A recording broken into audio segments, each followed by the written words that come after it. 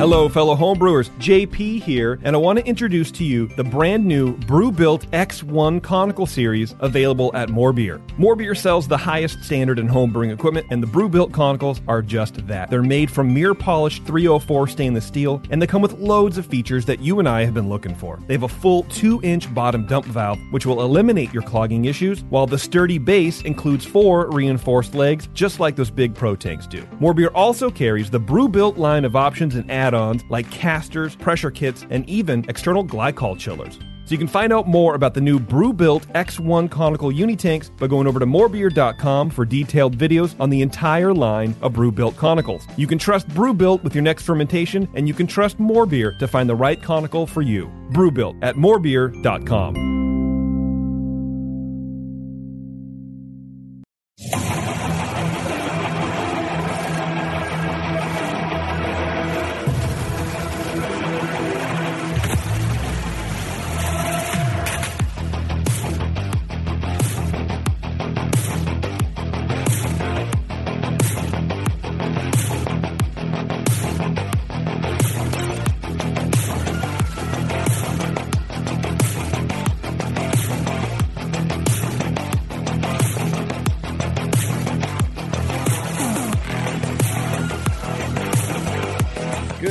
Afternoon, ladies and gentlemen. Welcome to the session. I'm your host, Justin Crosley, back 2 days in a row now. I had a show yesterday, too, which is fun. We had the guys from, you know them, Vito. They're big fans of yours. Yeah, Brewhall. Brewhall, yeah, from Benicia out there. And, yeah, like I said, big fans of yours.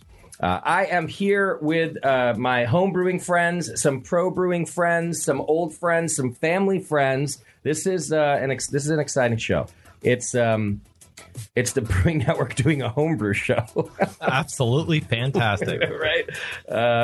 Which our fans will make fun of me for forever.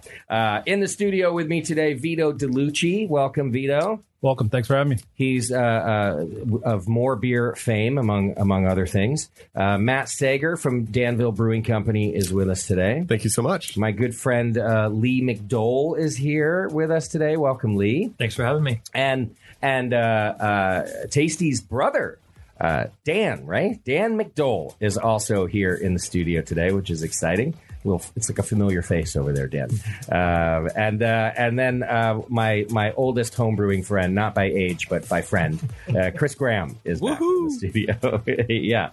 And this is the Dortmunder show because Chris Graham and I homebrewed a beer together. And we're going to enter it into the national homebrew competition. We have entered it. You just gave away the whole show.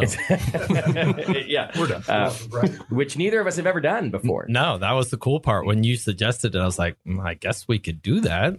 I've only ever entered one competition. It was like in year 2 of this thing. So like 2006.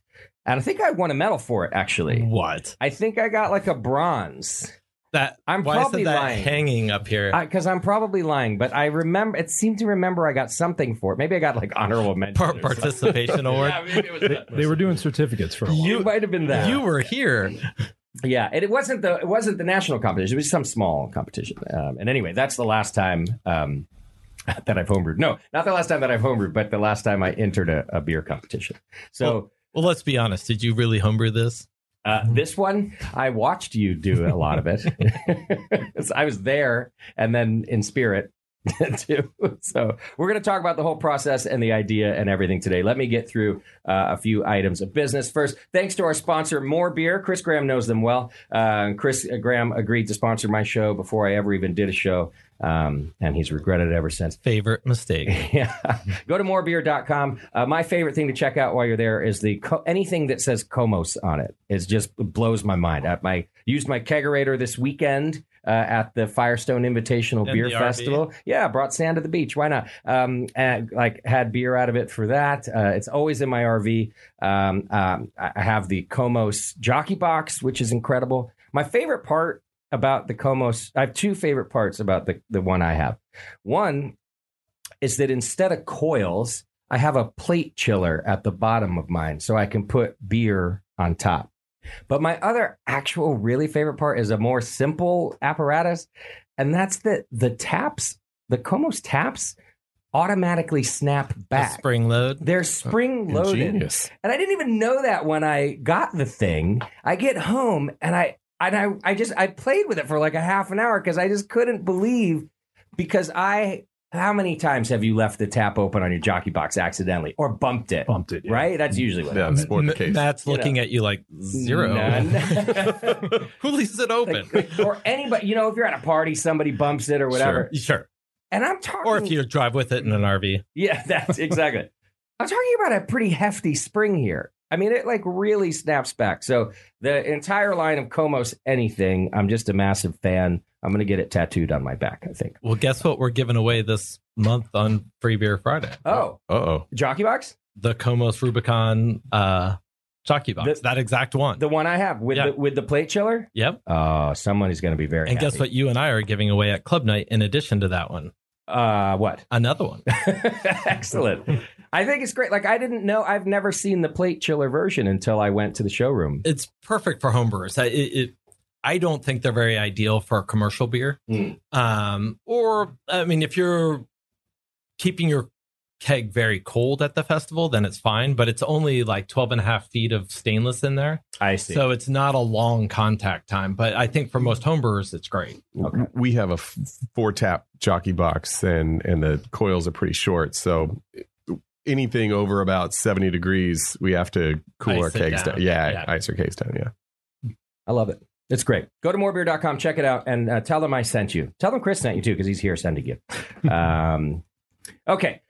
Ways to support the show. I get asked all the time still. You can still support us by clicking the donate button on our homepage. You can do one time or you can sign up for a recurring donation. A lot of you have been doing it for so long, so many years. I appreciate it. It still pays my rent. The bar doesn't pay me anything. You guys pay my rent, and I appreciate it very much. Also, if you don't have any extra dollars, that's okay. You could do your Amazon shopping. I know you all shop on Amazon. I've never met anybody who doesn't shop on Amazon. You could do your Amazon shopping by clicking the link on our homepage. There's like a banner, and that helps us out. The other thing you do is just let our sponsors know that you heard them here on the show. We got a lot of them, and they'd love to hear from you. For example, Beersmith, the Beersmith brewing software. He loves to hear from you, and you can download that for free for 21 days. So since we're talking homebrew, I might as well mention a great homebrewing software is Beersmith. Go to beersmith.com and check it out. Also, we love to hear from you, so please send your feedback to feedback@thebrewingnetwork.com. All right, that's everything else is fun now today. Okay, so I have this. I don't know what happened, but Chris Graham and I have just been, even before we kind of reconnected about it, have been getting like back into homebrewing. Now, of course, we've always been in like the homebrewing world. I mean, for Christ's sake, Chris owns a homebrew shop, but this is different. We both sort of on our own just started geeking out again on homebrew stuff. And then we got together for a beer. And then I realized you were like actually brewing. You had a new all-in-one system that you were brewing on a lot. You've got the Free Beer Fridays and different things like that happening. And so I think I just sent you a text one day because we had already said, hey, we should brew together. And we didn't really know when, or kind of say that all the time. And then it never happens. But I got an email one day, as I always do, because I'm a member of the American Homebrewers Association, which you should be too, that said entries are due, and it gave like whatever the deadline was. And I went, oh, you know what? I think Chris and I should do this. I hadn't talked to you, but I was certain you've never entered. No. You've been going for longer than me, but I've been going for 18 years or something, 17 years. 2001 in Dallas. Okay.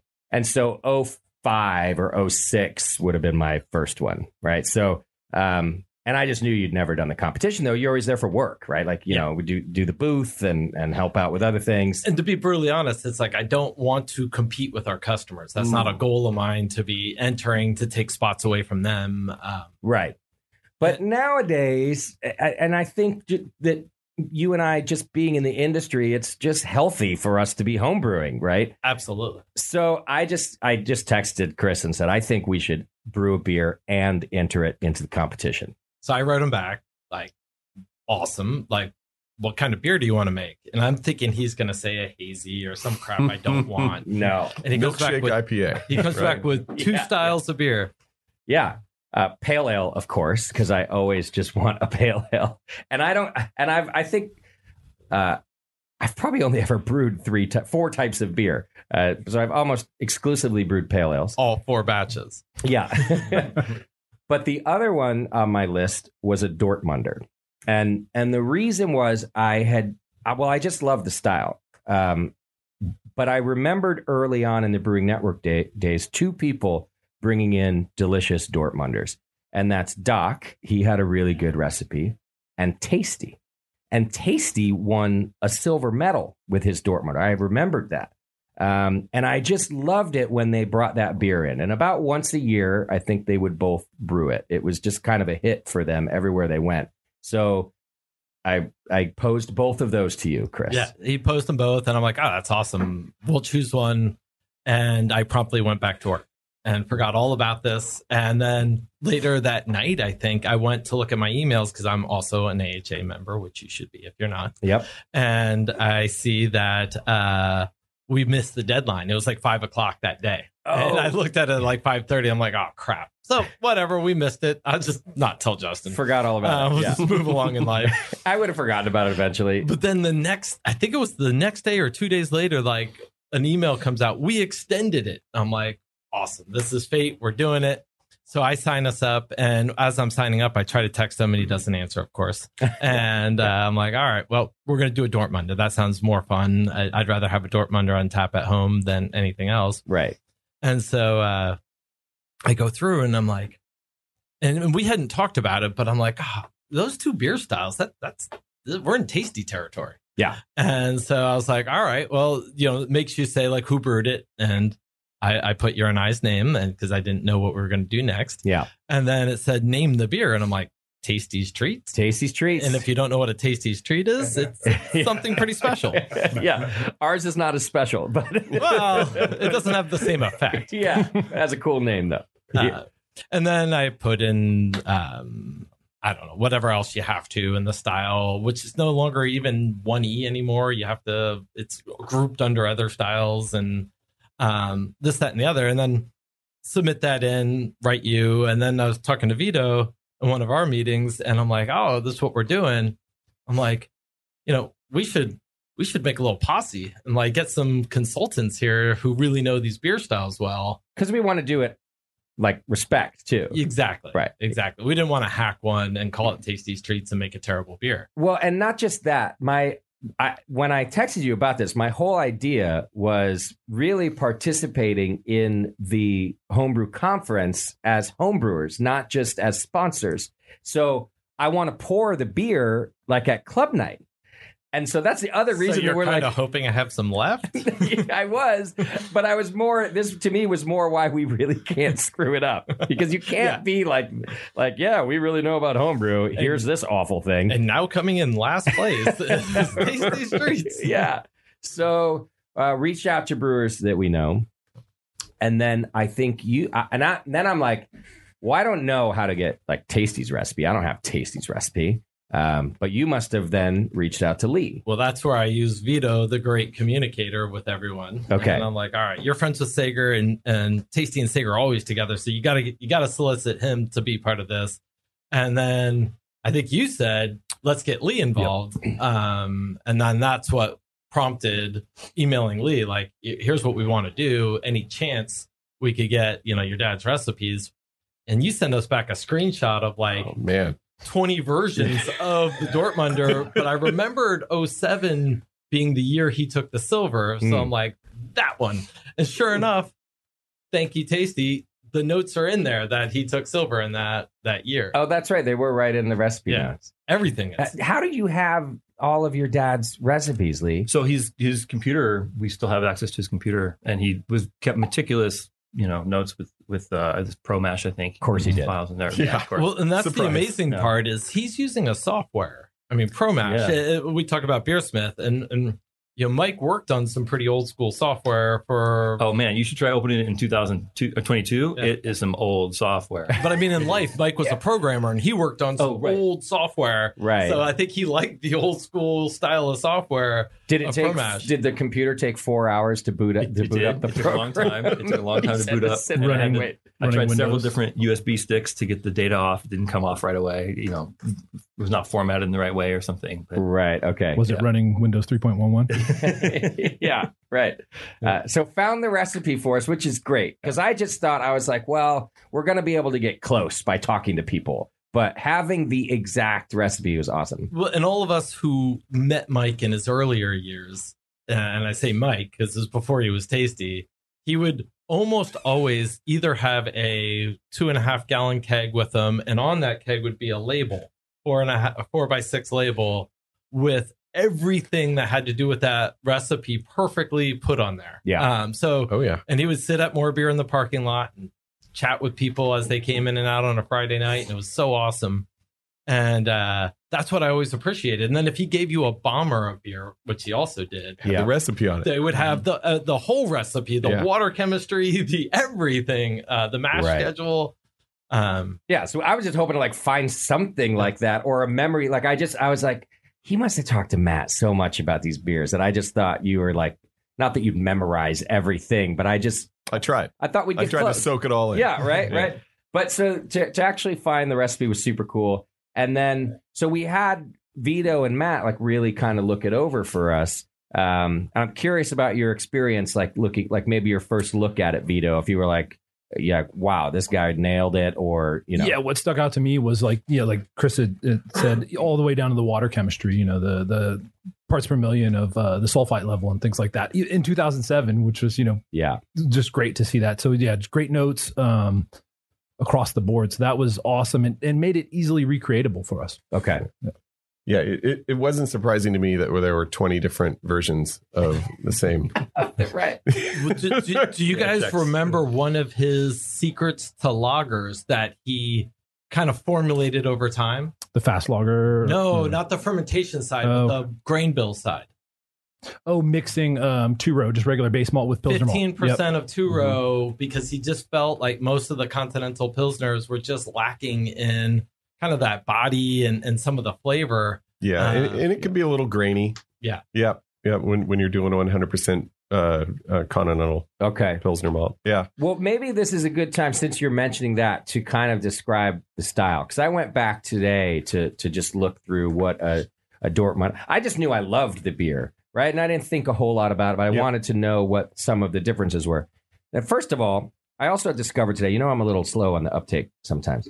Is ours a Dortmunder export? Or like, is it a high enough ABV, or is ours just a Dortmunder? I couldn't find Dortmunder itself in the BJCP. It was removed in 2015. It's a Helles export. Yeah. Because it is referenced in the Dortmunder export that if it's not the right ABV, it wouldn't really be an export beer. Ours is an export in gravity at minimum. Perfect. So, Okay, good. The part you cared about, I could tell. Excellent. Because it's a German tax thing of why they would have to call it an export or something. And so actually, Mark from Brewhole last night asked me, and I was like, I don't fucking know, man. It's just a Dortmunder. I really don't know. So I had to ask questions for. Yeah, I had to ask you guys. I always like the style because it's kind of a Goldilocks beer. It has the maltiness of a Helles and the hoppiness of a German Pils. It's right, like directly in between those, and I've always loved that you style. You just read that verbatim off of BJCP without even looking at it. Yeah, it does say that, and but this is what I'm saying. I knew what I liked. Does it say Goldilocks on the? No, it does. Yeah, it says Matt Sager calls it a Goldilocks. No, but it really says that it has Helles and Pils, but it's in the middle, and part of what's in the middle about it is the softer maltiness and like kind of more of a perfect balance, right? And I think that's probably where Tasty got like some of his pale ale idea or pale malt idea, because to get something just a little, I don't know, not necessarily sweeter, but a Dortmunder can certainly have some sweetness to it. And I think maybe that was his two-row thing. Yeah, I've taken that advice that he gave me on that into other realms, and he would do that as well with his IPAs and his pale ales. He would throw in a small amount of Belgian Pils into his IPAs to soften the grain bill a little bit. I've always liked that, and I've taken it with me. Yeah, into the Pro Brewery too. Mm-hmm. Look at you go.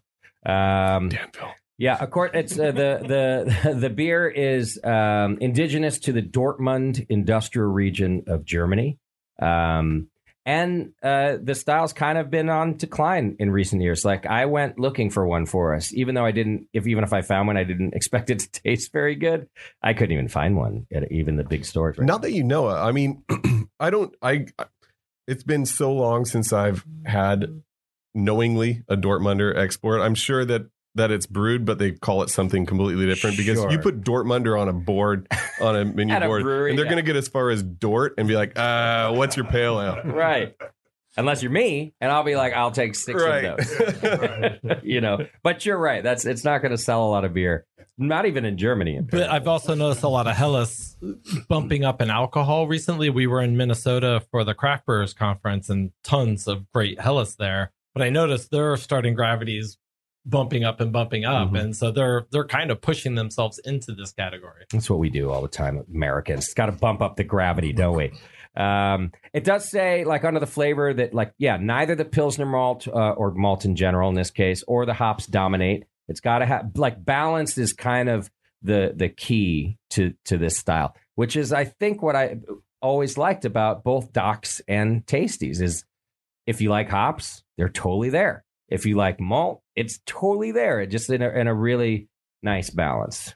Should be pretty crystal clear, right? Should be. Let's just use the word should. Well, and so I went around looking for photos to put on the website because I didn't have a photo of us from Brew Day. I just put in Google search Dortmunder export, and I saw a bunch of different photos on homebrew sites. Not one of them was a clear beer. They were all like kind of cloudy, and I was like, "Well, you guys, we fucked this up." And so I didn't take any of those photos, right? But it should be. And I remember, so Tasty was a filterer. Right, he used the old school filters that you guys had. Plate one, yeah. Doc was more of a finer than a filterer. He would fine to get his, but they were both crystal clear. They sound both like adulterers, right? Pilsner or lagers in general are incredibly difficult to clarify just with gravity. Okay, it's a very powdery yeast, and even at work at Danville, it takes a lot longer when we're finding a lager to get it nice and clear. And do you otherwise filter then? We don't filter at all. We fine everything. Okay. But eventually our lagers turn out crystal clear. Right. It's just a matter of patience. Time and temperature. Yep. Well, and I think we're going to talk about that a little bit when we taste it too. Chris and I did do a preliminary tasting, basically almost right after you kegged it, right? Yeah, I was fresh off of COVID. I had zero flavor profile. You couldn't taste. I could taste pretty well. But my main note was it just wasn't quite crystal clear yet. It wasn't even close when we did it. Yeah, I wouldn't call it hazy, but it was still cloudy. It was but it's just a little cloudy. But to me, it was still young. Like it hadn't even then lagered for 6 weeks. And so I just thought, this is going to be fine. Let's just so today I'll get to see the difference. I would imagine by the time it's judged, even just in bottle, it'll fall out. Still got another two weeks. We bottled some that day just to do it. And then, so those are the ones that come out are labeled 1 on the cap. Okay. So we'll get to taste that. And then are like a week and a half later where it was crystal clear. Nice. Okay. So that I think is a hallmark of the style. And then in the description on the BJCP, it also does talk about the water quite a bit. It says that it's a generally minerally water with high levels of sulfates, carbonates, and chlorides, which, again, under the description, kind of talks about why it does well with spicy noble hops, that those can kind of accentuate that. So is that what we did to the water, Vito?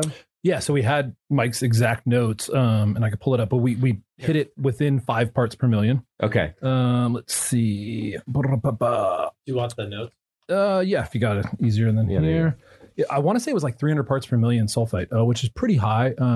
So it makes sense that reads what you're reading there. Yeah. the calcium level is pretty high too. Let's see, what do we got? What do we put in to get sulfite? Sulfite is gypsum, calcium sulfite. Yeah. Okay. Got it. And then we added a little calcium. So we started with RO water. I guess let's talk about the water in general, which made it really easy to build up to that profile. So we started with RO water. Where did we get RO water? More beer? I have an RO filter at work. So. At work, okay. Yeah. So we got, all right. So you brought home all the water we brewed with? Yes. Nice. Okay. And then that morning, when you came over, we treated it, added a little acid to drop the pH there, calcium chloride. We also added, what else did we have in there? Calcium chloride, and I want to say a little, there was salt, Burton salt. Okay. Yeah. Which we got it within 5 parts per million. So Epsom, just yeah. Burton. That's Okay. what it was, Epsom. Yeah. Okay.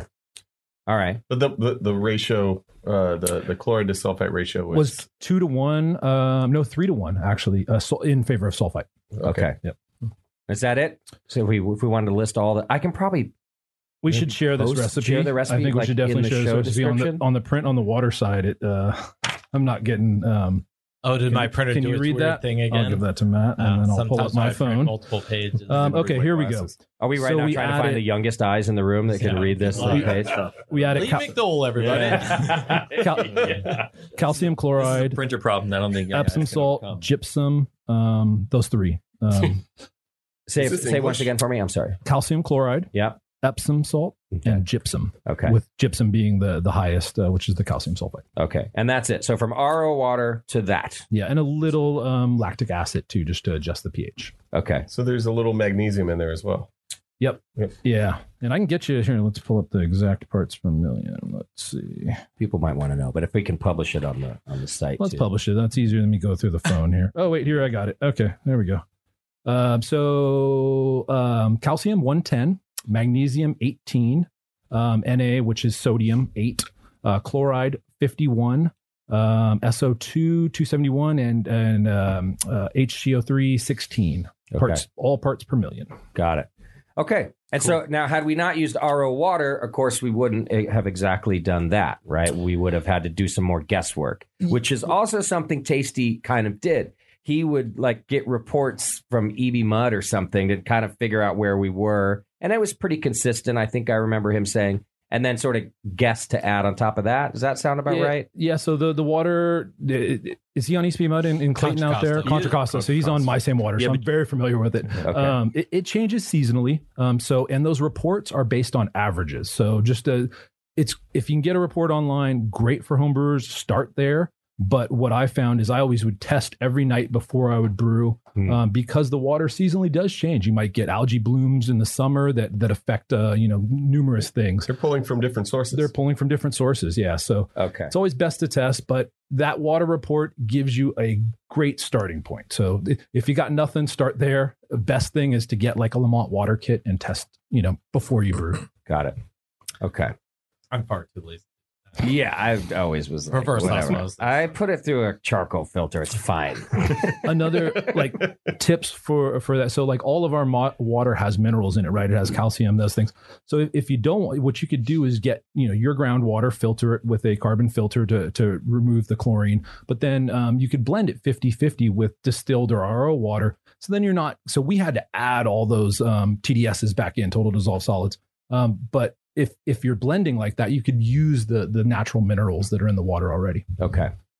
All right. So we started from scratch because, again, we're trying like the best We're going we for can. perfection. We're going for perfection here. Yeah. Why there's a team of 20 of us to do it. All right. Well, what's next then in the recipe? Should we talk about the malt? I think the malt, but then I think one thing that was really cool, and we talked about it that day, was the protein rest that he did, or the rest at 144. Beta amylase rest. That was kind of neat, and you don't see that often. There was 3 rests, right? There was the main, the 144, what does it say 54, there, Matt? 154, and then the mash out. Yeah. So that was kind of different. Yeah. Well, we could talk about that too when we taste the beer and see if we notice what you think that might have done to it. Right? Yeah, we talked about that day of can you taste, like there's some people that are firm on the side of that, those rests make a difference, and then some that aren't. Malt is pretty well modified at this point. But if you think about what a beta amylase does, is it cleaves everything in half. Sure. And a alpha amylase chomps on the end. So the concept used to be, especially when things were unmodified, is like break everything down into tiny things and then let little Pac-Man eat it up. So I think that's kind of, he was going for the best of both worlds concept in that. Yeah. Yeah, because I had brought up on Brew Day that it's an age-old discussion just on the Brewing Network. That like basically since Dan Gordon came in from Gordon Biersch and did his first show with us and declared with 100% certainty that it doesn't matter if malts are modified. If you truly want to brew a German-style beer, you must use steps. You have to modify it yourself. I thought you were going to say quadruple decoction or something. Well, on certain styles, he would say that too, which sparked literally a years-long debate, because then other pro brewers would come on and be like, fuck that. Malts are so highly modified that you'd never know the difference. And there's people who argue the other way. Since they're already modified, so if you take them through an acid rest, now they're already acidified, and now you're doing damage to the whole thing before you start. Yeah, right. So we used the tasty method, which was at least a couple steps. Yeah, I think our main goal here was to recreate exactly. Be true. Yeah. And the one thing Mike definitely was practical. Always practical. Never too much wasted steps or things. Like the fermentation was very practical. We'll go through that after this. But, sure. The mash, it's you're getting highly fermentable by going through that quick beta and then up to the alpha, and right. And there's no harm in doing it. It's not like he wasted a ton of time in that area. Sure. Well, and then since we're talking about the mash, one thing we didn't do, and this is what I will blame if we don't win a medal. Dog hair. Dog hair. I was just thinking about that. Oh, right, Lee? Yeah. What was the Labradoodle's name? Murphy. Murph. That's Murph right. dog. Yeah. Oh, Murph was a cool dog. A big old Labradoodle. Big Labradoodle. He was real. Active. Right. He's always running around on brew days. Always, Dad would spray him with the hose in the middle of the brew. Right. Yeah. Loved it. And the hair was everywhere. He couldn't. Right. Labradoodles aren't supposed to. They're not supposed to shed that much, but he did shed a little bit. Yeah, yeah. And he got everywhere. It's real light, wispy hair, and so it would be inside of a clean keg or whatever. He'd totally fall in there. Yeah. and Tasty, that was it. He'd be like, "Listen, if you don't have a pinch of Murph in there, that was his secret." So, like I said, that'll be that's what I'm blaming if we.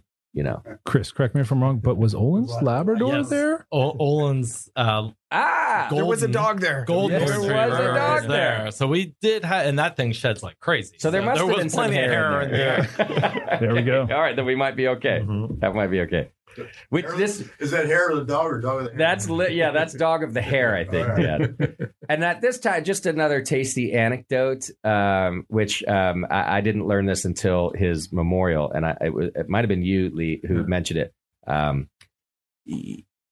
Tasty bought a vehicle for his dog. So he bought a Toyota 4Runner, same that I own, because the back window goes down like all the way, which is not, there's only like 2 vehicles on earth that have the back. It's not like the 70s that when we all had the station wagon with the back. So he, someone had said that Tasty literally chose the model of his truck so his dog could hang out in the back with his head out the window, not the side window, the literally all the way in the back. Yeah, he bought it used a couple of years, and there was a particular year that he knew he wanted so that he could get that back window. Right. Less slobber. Dan's saying less slobber on the side of the vehicle if it's just going out the back. Yeah. It's a brilliant. Practical. I told you he's practical. Practical guy. I thought it was a brilliant move. Yep. I always thought it was to deliver all those kegs up to NCHF that he brought with him. Right, yeah. It was packed. It was always packed. Yeah. Also, his kegs are always delivered perfectly cold, each in its own igloo cooler. Yep. Remember that? Or at least the neoprene sleeve. Mm-hmm.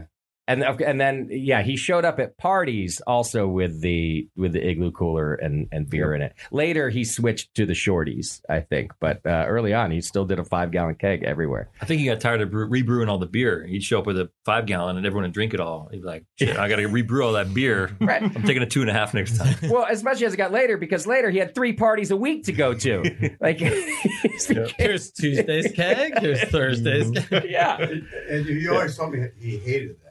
I gotta go. He did sort of always. You just actually sounded like him too. Oh, I gotta go to this thing. Did he hate it though? No, he did not. He did not hate it. He lived for it. Yeah, he definitely. But it was nice to listen to him grumble about it. Okay, so he used the little kegs from the beginning that I remember in 2001 in Dallas. Regan drove our van.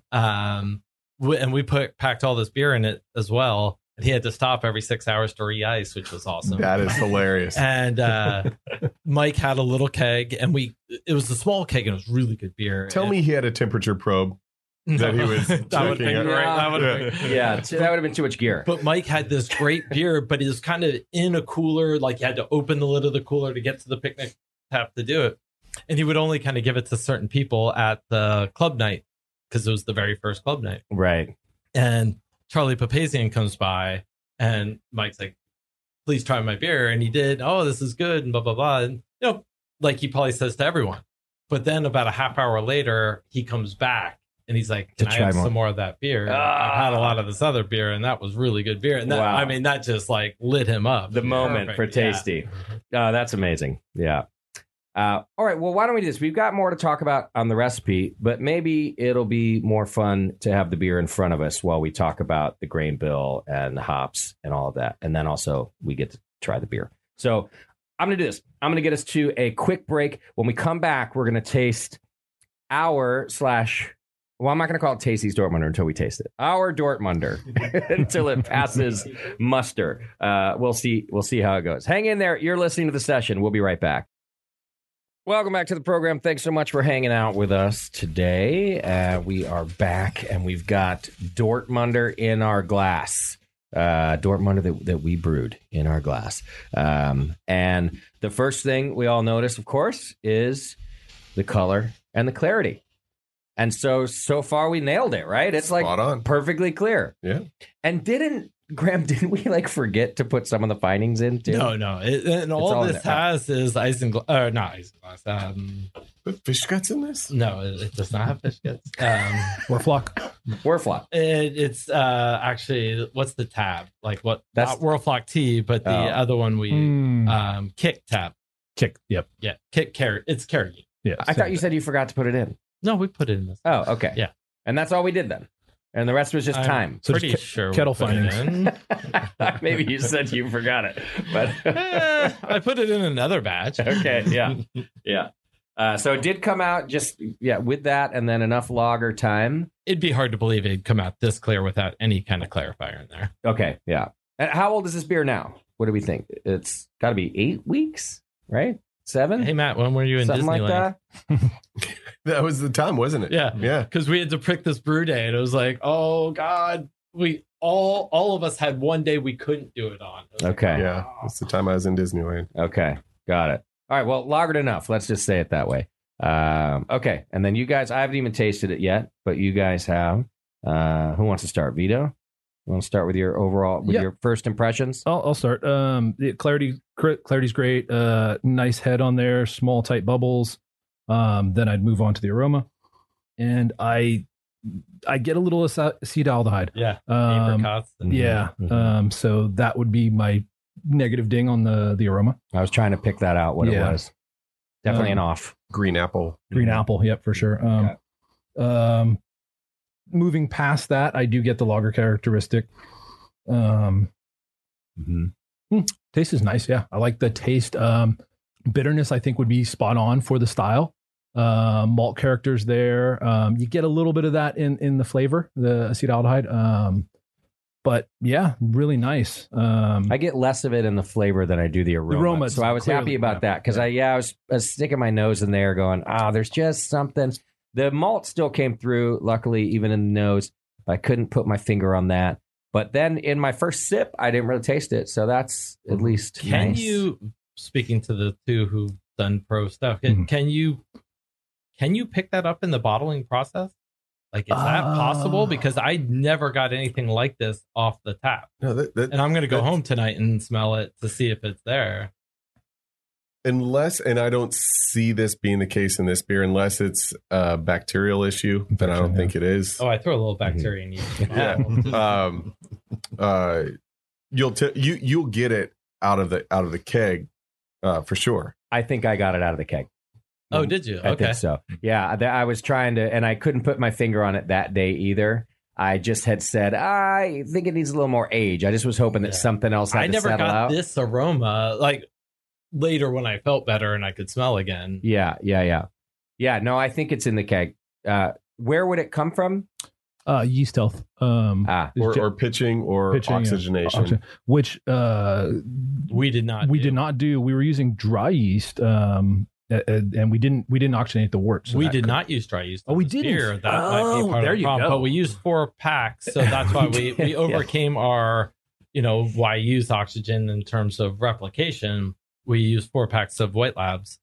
Forgot to bring home an oxygen tank, basically. I'm not blaming White Labs. No. I remember this conversation. Chris White, it could have been his fault. Yeah, I remember this conversation coming up now that we're talking through it. We're like, well, we'll shake it the best we can, right, to try and introduce as much oxygen. Yeah. And we were using liquid yeast. Thank you for reminding me of that. So honestly, I'd probably attribute that to it. To not adding pure oxygen? Yes, so it was under oxygenated. Yep. Well, there's plenty of great beers that are shaken. Yeah. You don't shaken, not stirred. Yeah. When I was homebrewing, I did a lot of oxygenated oxygenated a lot of beers just by going out there and periodically shaking the carboy. Yeah. Mm-hmm. But I definitely, this here doesn't strike me as a bacterial issue. It strikes me more as a yeast either pitching rate or it's definitely not yeast health because it's a fresh pitching rate or oxygenation. Mm-hmm. Wasn't one of our theories with pitching so much that I thought I heard Vito say that day is that the O2 is only needed during replication. Reproduction, yeah. Correct. So was your thought that there wouldn't be much of that since we put so much yeast in that like replication wasn't really... Cell count. So yeah, I think we were even debating that. Chris might have said, let's use 3. And I'm like, no, use all 4 of those because we have no oxygen. Okay. I pushed for all 4. But yeast is going to replicate itself no matter what. Does it really matter, the pitch rate? It needs, and Matt could probably jump in here, the cell walls, what is the word I'm looking for in order to split and reproduce? The sterols. Sterols, yes, sterile levels. Thank you. Yeah. But I guess what I'm getting at is had we pitched 10 pitches, they still want to replicate and need oxygen. Correct. You don't want to tax the yeast too much. Yeah. And there's a point at which you're taxing replication, you're taxing growth, and they'll start to basically spit out these for lack of a better term, congeners into the beer. Mm-hmm. And unfortunately, acetaldehyde and diacetyl, of course, are congeners that can be spat out of the yeast cell into the beer. Got it. Dirty little yeast. Okay. What are your other impressions? Past that, what do you think, Matt? I'm digging the bitterness. It's the right balance. It's got tasty. We should say nailed the balance part of the recipe. Yeah, right? The balance is great. I think the acetaldehyde is kind of hiding the hops that I'm looking for. Mm-hmm. The German continental hops. Yeah. Because those can be really neat, very soft in this beer. Mm-hmm. But the balance is right on. I love the color, love the clarity. Mm-hmm. The bitterness is right on. So okay. Yeah. So what's our actual malt bill there, Vito? Why don't we talk about that? Yeah, so we've got Pilsner malt, which is 48%. Okay. 16% pale malt 2-row. Do we use Viking pale malt? Do you remember what we used? Chris, you put in the order. We used extra pale or we used Breeze. I can't quite remember. Okay. And then Munich malt, 16% Munich malt, which equates out to 4 pounds for this batch size. And then there's an interesting one, 12% flaked soft white wheat. And then 8% Carapils dextrin malt for head retention. Okay. So would you say the only non-traditional things there are the 2-row pale malt and the wheat? If we were going like classic styles, yeah, probably. Those would not, because the hops were tasty additions. Those were tasty is additions, what I'm kind of saying. He wanted the wheat and the pale malt. Let me also add that pulling the beer off of yeast prematurely can contribute. Didn't have enough time to clean up. Yeah. And I don't think we had that particular problem because of the extended time due to COVID. Yeah, I was gonna say you were like stayed on sick. there. You couldn't do it. Yeah. So staying on too long wouldn't do it. No, just coming off too early because it wouldn't clean up those byproducts. Is that what you're saying? Correct. Much like diacetyl needs to be cleaned up. Okay. And we followed Tasty's favorite fermentation cycle, which would have made it shorter, but that was going. Actually, I don't have the fermentation, I have the mash, but it's you still spend. I would think it was like 9 to 12 days, or maybe 12 full days. Yeah, so it was plenty of time on the the yeast. But we were way longer than that, and we even went longer because of CBC and COVID.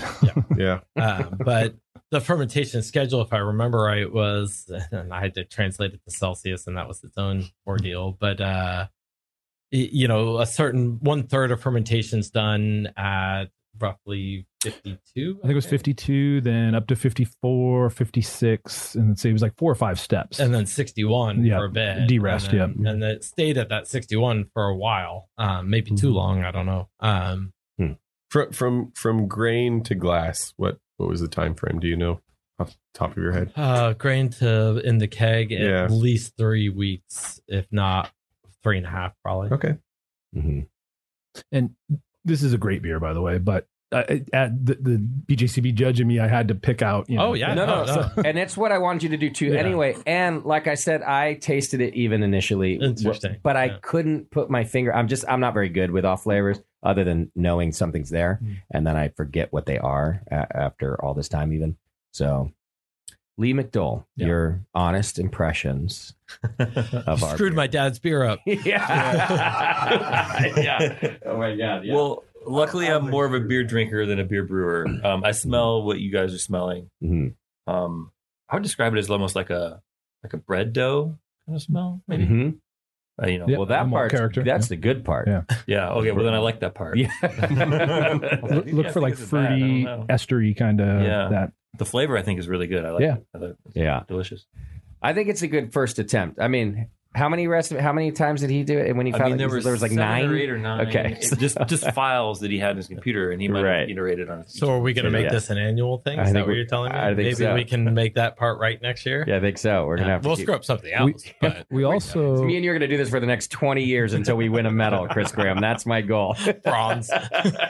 We talked about doing a commercial release of this at Danville. What do you think of that, Matt? We have spoken about that, haven't we? We did. But you have to call it something different so you can sell it.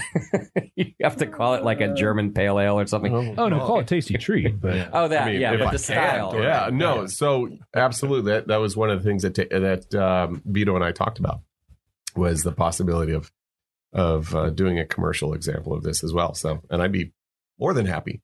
Honored. You have the name down. Well, I would make us buy several of those kegs, Matt. So I'm down with that. Yeah, especially if we nail it. Yeah. Okay. Well, we got the clarity. Yeah.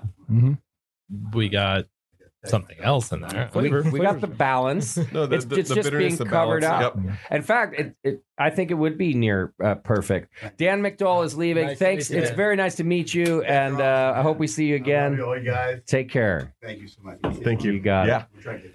Oh, can't wait. So, actually think it would be otherwise a pretty high scoring beer, and this is part of the fun part, I think, of and what we've been saying for years on the Brewing Network of kind of why people should enter competitions, because like we're getting that feedback now, but others who can't sit around in a room like this are going to get it from their judges sheets.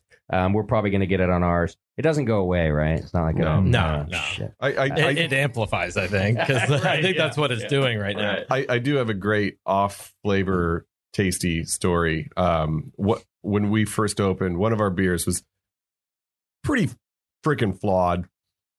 And I saw it, and it was right before I had actually ended up dumping it down the drain. And Mike had come into the brewery, and he was sitting at the bar, and he's sitting next to a guy who was drinking that said beer, and he says, I typically don't like this kind of beer, but I like this. And then Tasty turns to him and goes, "Then you still don't like that beer." Wow. Awesome. Yeah. I loved that story, and I take it with me, and shit, man, I've brewed stinkers and I've dumped stinkers, and I try not to let stinkers go down go through the faucet at work, but sure, that one time sticks out. You still don't like it. I love it. Well, that's one of the worst parts of homebrewing in my mind is how many times have we all heard it? Oh, I typically don't like beer, but I like yours. Yeah. Is that an insult or is that a backhanded? It's because it was free. Yeah. Well, that's just it too. Like your friends will never tell you like, "Oh, that beer's flawed." Dude. Right. Right. No, and only in even your friends that will only in competitions, and like I said, we've said this for years. Tasty used to say it. Doc was a bigger advocate. He's like, you really need those you need those notes. You need people to pick apart your beer if you really care about becoming, a better brewer. Well, that's one thing I love that Doc always wanted to do. Whenever we were going to do something as a club or as a group, he's like, "All right, so we're going to have a tasting first, and we're going to vet which beers are going to go there." Like, his tasting booth at your place. It's the idea of like, everyone's going to say they made great beer and that their friends said it was great, but it's like, we're going to do it together. Their wives say, "Oh, it's great." Exactly. Yeah, Get this out of my house. It's fantastic. Right. Mike Tasty was actually a big proponent of that too, especially, with those, we'd get together and be like, we're trying to win best beer at this competition or this thing. So we got to vet these beers. And right. And to that point, when he would go to Doe's meetings, he wouldn't put his bottle on the tasting table and just leave it there. For anybody. He would carry it around with him and solicit feedback. Looking somebody in the eye from certain people. Yeah. From anybody who wanted to come up. He would carry the bottle with him. He wouldn't set it down. So, whoever tasted it would, taste it and then go off on their own way. He wanted people to taste it. He wanted their feedback. Yeah. Face to face. Yeah. And it worked. Yep. All the best brewers we know really want that feedback and to be critical. Mm-hmm. One of the cool things about judging, since we're talking about that, is that it kind of removes that element of face to face or even your environment. You're honestly giving your impression of that beer at that point in time without any type of feedback, because we've all sat in circles and you'll be like, "Oh, I get pineapple," and then all of a sudden everybody gets pineapple, or whatever. So it's like, I love that about judging, is that you have that honest expression of what you personally take away from that beer. Yeah, no, that's a good point. Do we want to pour the first one that we see if there's any? I just want to open one and smell it at least. Yeah, I doubt people are really going to want to swig it down. So we bottled some, like we were saying, about 2 weeks earlier, week and a half, something like that earlier, and that was the one that wasn't quite clear yet. But I bet it cleared in the bottle, is what I'm guessing. It did. So with this one that I tasted, I would give it a 28 to 29. Okay. Take away the acetaldehyde, I'd give it a high 30s, maybe low 40s. It's okay. Too. Yeah. It's in this one as well. Yeah. All right, we're trying this one out too. These are the things that happen. Yeah. What you gonna do? What's the? Let's go through the rest of the recipe too. What were the hops? It's there as well. So let us see. And this bottle has a bit of sediment in the bottom too. This was, I remember when we were looking at the hops, it was like Santium. I haven't, used or heard of that in a while. So that was kind of cool. Mm-hmm. And then Hallertau, which and this was in 07 was pretty much hop shortage. So it's kind of like get your hand on what you can get. Mm-hmm. I'm surprised it didn't have like Aracia or. So 1 ounce of Santium at boil, which gives you about 18 IBUs, and then 2 ounces of Hallertau with 1 minute left to go, which gives you roughly 1.5 IBU. Mm-hmm. For a total right around 20 IBUs. 19. Pretty moderate there. Yeah. Mm-hmm. And again, I think all that would come through more without the And the higher sulfite level accentuates the bitterness, the crispness. So that'll give you, it's only 20 IBU, but it probably tastes a little more, 25, 30 or something like that. Yeah. And what did we brew on? A Brewzilla, right? A Brewzilla, a little 5-gallon electric. All in one electric. Yeah. So that was one of my favorite parts of the day, too, is seeing that little badass thing go to work. Those are so cool. Easy. It is so cool. Like, I don't know. It just, not just easy, but cool. Like, it just does everything. And it allowed us to do the step mashing really easy, too. Yeah. It's all programmable step mash. The one thing I love about it is the delayed start, so you can get your strike water ready for you in the morning. Which normally, I brew on an old Warbeer sculpture and waking up 2 hours before, an hour before to hit my strike temperature. But being able to set it and just wake up and mash in is great. It's pretty nice. Matt and I are getting ready to brew on a Brewzilla this weekend. We sure are. Yeah. Doing some more homebrew, huh? Yeah. I like that. Might make a couple Mai Tais for the day. Possibly. Yeah. It I don't know. It just was really easy to use, and I just liked the way it all functioned and made me want to Brewzilla, man. Those little systems are sweet. Yeah, and you guys sell like every single all-in-one, I think, but you like that one. Yes, for your own home use. And if you wanted to distill water. Yes, if you're not trusting your water source, or you want to start with distilled water for your recipe, you can do that too. Oh, really? And if you happen to accidentally make a whiskey or something else, that just happens. Yeah, you can accidentally. But they're digitally set temperature wise, so that you just. I hate to use the old phrase "set it and forget it," but that's like the coolest part when you're trying to still normally you're trying to control a flame and flow rate. No, the electric part was pretty sweet. Water. Just yes, water. Yes. Oh, just essential oils too. Yes. So I'm really into that. Yeah.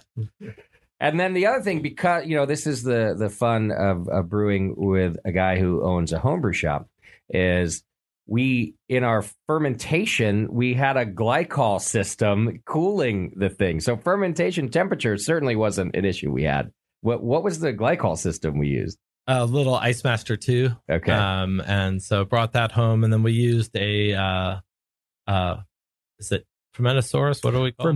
Firmzilla. Yeah. Thank you. So from the same people then? Same people, yeah. I see. It was a weird, maybe I can get pictures of this too to put up. I think Joe has them. It's like a weird cylindrical, like an orbital sort of fermenter with a coil running through the middle of it, right? Yeah, I think they call it the temp twister. Yeah, it's think like an immersion chiller. Yeah, same idea, but you use that to control your fermentation temperature. So the copper, or I think in this it's stainless steel sits inside your wort, and so it does touch the wort. Yeah, I couldn't figure that part. Direct contact. Okay. Yeah, it is okay. Right down the center of it, and then that has glycol running through it with a temperature. Water that's from that has glycol in it. Yes. Okay. Mixture, yeah. You could use water, but glycol allows you to go below the freezing point without the water freezing up. I see. Yeah. And then you were able to just program that for each of our steps of fermentation temperature too, right? I programmed me. So you walk out there and hit the button 5 times. That one only works in Celsius, so that's where I had to really bear down to high school, and I forgot it. So, so you ask Siri every time, yeah. Were you using the digital or the Inkbird that you had remote Wi-Fi, right? But that's not on the glycol unit. Oh, gotcha. So I have that for other things. Gotcha. Okay. So then we went from there, and so what were our fermentation steps again? The temperatures that we did? Do you have that from the recipe? I do. Let's see here. But that fermenter too. And if people want to see video shots of this, they can go to the Free Beer Friday episode from May 20th on YouTube. Perfect. And of our brew day. Of our brew day and the fermenter and all that. That's got the exact fermentation steps, the recipe, all that's on there. Yeah. So that is on the More Beer YouTube page. You can go check that out under the Free Beer Friday video section. Exactly. Right. Okay. You can see all of this stuff. Okay, so what were the steps?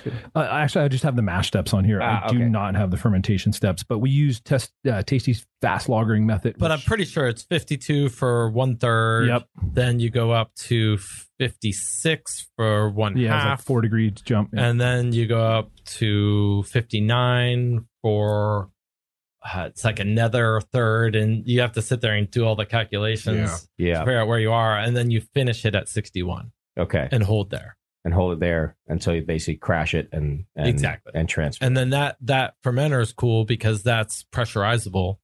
and it has a floating dip tube. So then from there, I just cleaned and sanitized the keg and did a closed transfer. Okay. So there's no That's oxygen great. pickup or anything like that. Right.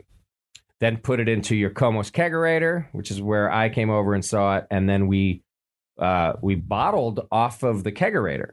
Right. The Nuka Tap counter pressure bottle filler, which was pretty sweet too. Yeah. And my kegerator has this too, the Nuka Taps, which you can twist off the end and put on different ends. And then this one was to go into a counter pressure filler, right? Yeah. Which there's also video of. Did you put that up yet? Not yet. Not yet. Soon. Okay. Subscribe. It's worth watching because Chris and I fucked it up a couple times, but you can see how you kind of get it dialed in too. Once you get like any counter pressure bottle filler, it takes a bit to learn. Like, okay, what's going to be my exit rate? What's going to be my pressures and such. And once you get it, it's pretty easy. Right. But getting that flow rate of it fill, that's the hardest part to get set up. Yeah. But it was also super cool to just leave it in your kegerator and be able to like switch out these attachments, do the bottle fill, and then just put it back on tap. Well, and that's where the Duo-Tight stuff makes it so fast and easy, where you're not taking hose clamps off and trying to find barbs to shove in there. It's just perfect. Yeah. Watch our video on that too. That one must be up by now. When I got my kegerator, that one's up or coming up. That one's up. Oh, that one's been up because for a while. That was the other thing that made me fall in love with the Comos kegerator is this you just push it. You know, like the copper plumbing fittings, like the no weld. So it reminds me like of that type of stuff. You just push it in and it does all the work for you. What do they call a shark bite or something like that? But then there's the John Guest fittings, which have been around for Those years. are great. And these are just like them. They're just called Duo-Tight. Okay, got it. And just removing them is simple. So like Graham and I were talking, he's like, yeah, I'm just going to throw away the hose every time because now I don't have to deal with hose clamps or whatever. So if it's, like instead of cleaning, like running all the cleaner through it, we're just going to throw away. I'm already on my second thing. Are you?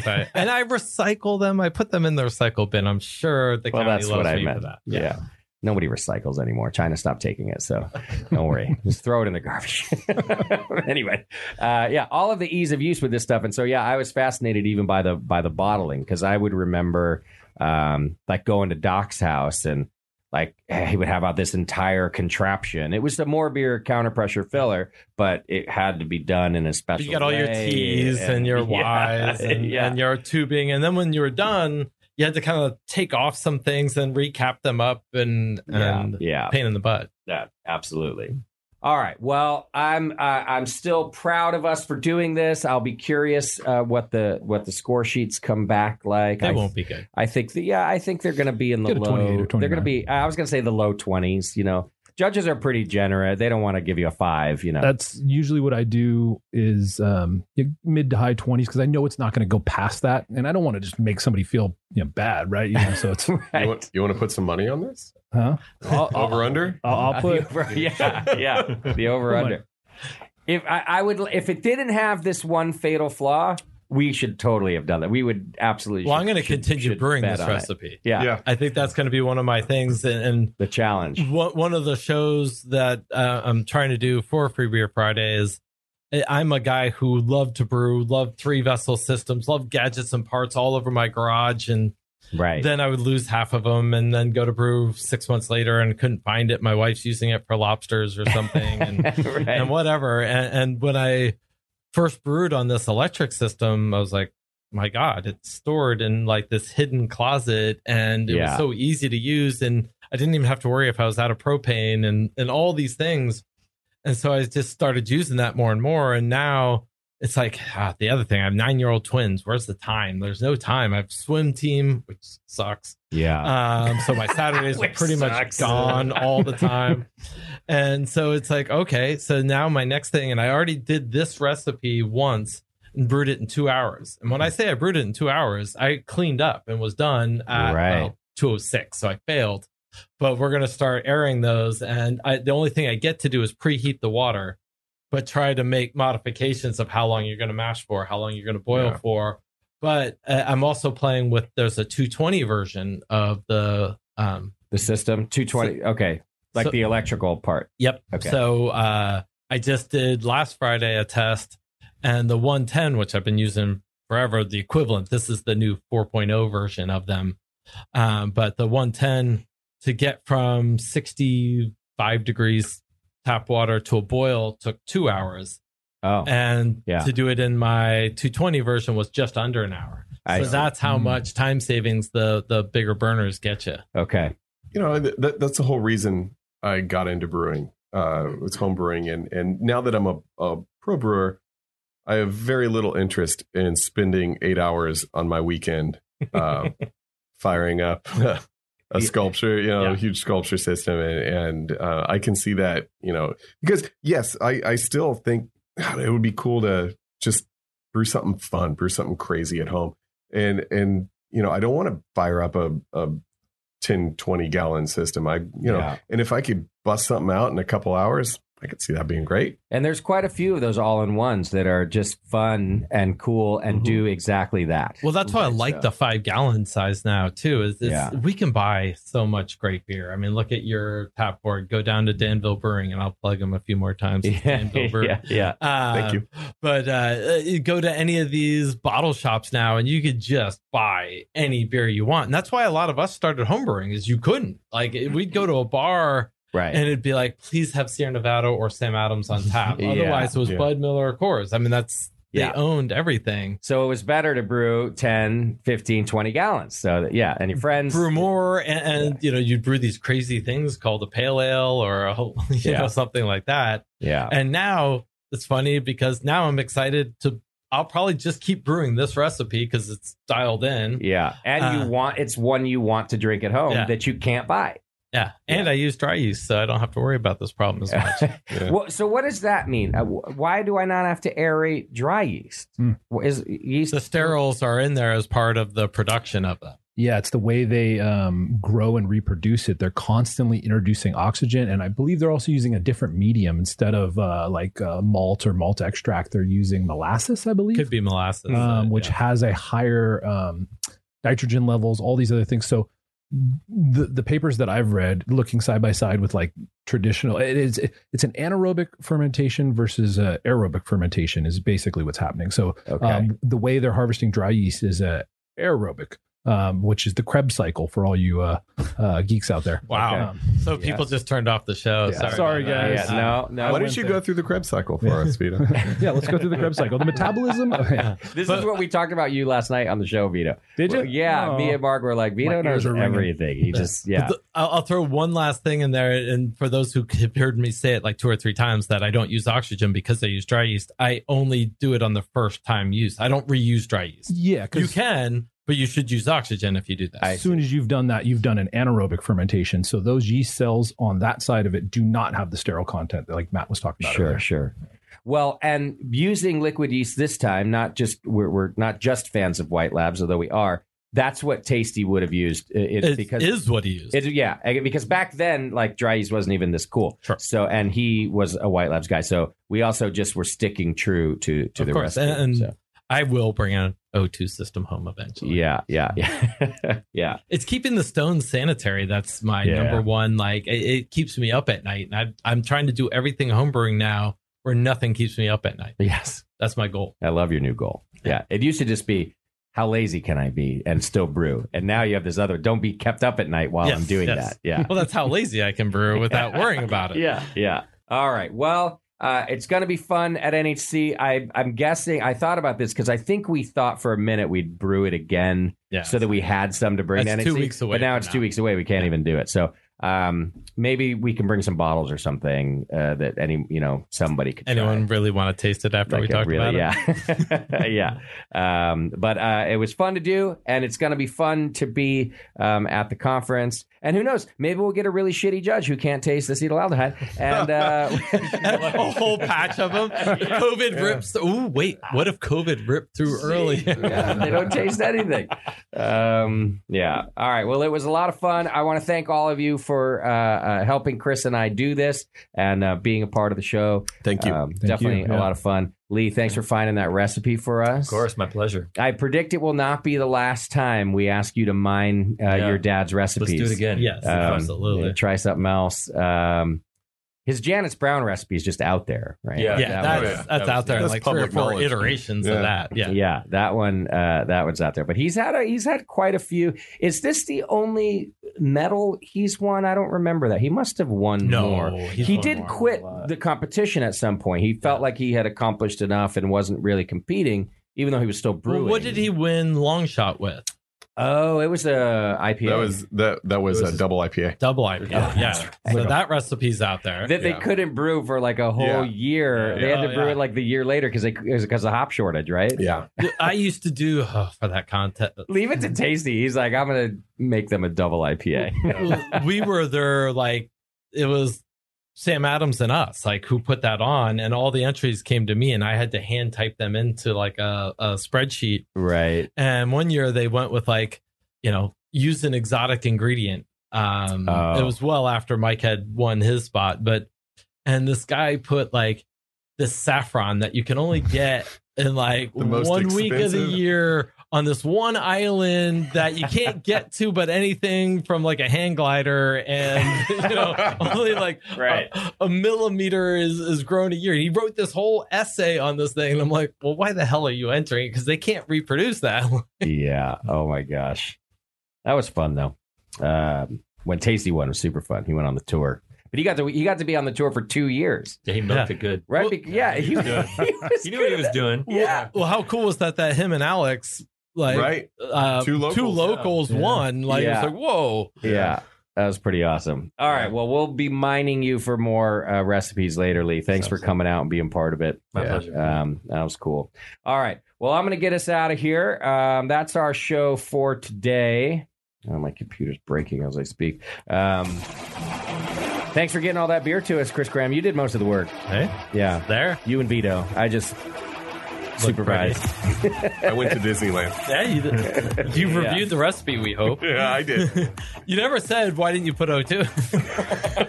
It's all Matt's fault. All right. Don't forget to thank our sponsors. Check out the show page on thebrewingnetwork.com. I will try to get this recipe file up there. I'll try to get some photos from the brew day up there. Give me a few days on that, and I'll make it all happen. So it's all there on the Free Beer Friday show, or it's on the Free Beer Friday show. Yeah, the pictures are, but not the recipe. The recipe, I think. Oh, that's on the page too. It's gonna be okay. Go to the More Beer YouTube page, and you can see most of what we talked about there too. So. Check out the mashup. There we go. Is that you? Is that your show on there too? Nice. Plug. Like it. Danville Brewing. All right, everybody. Thanks for tuning in. Take care of yourselves and your beer.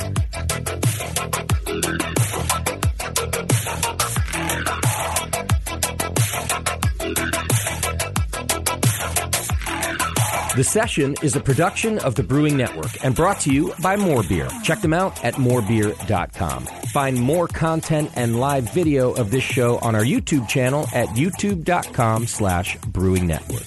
For sponsorship opportunities and information, please reach out to advertising@thebrewingnetwork.com. To reach our hosts, contact feedback@thebrewingnetwork.com.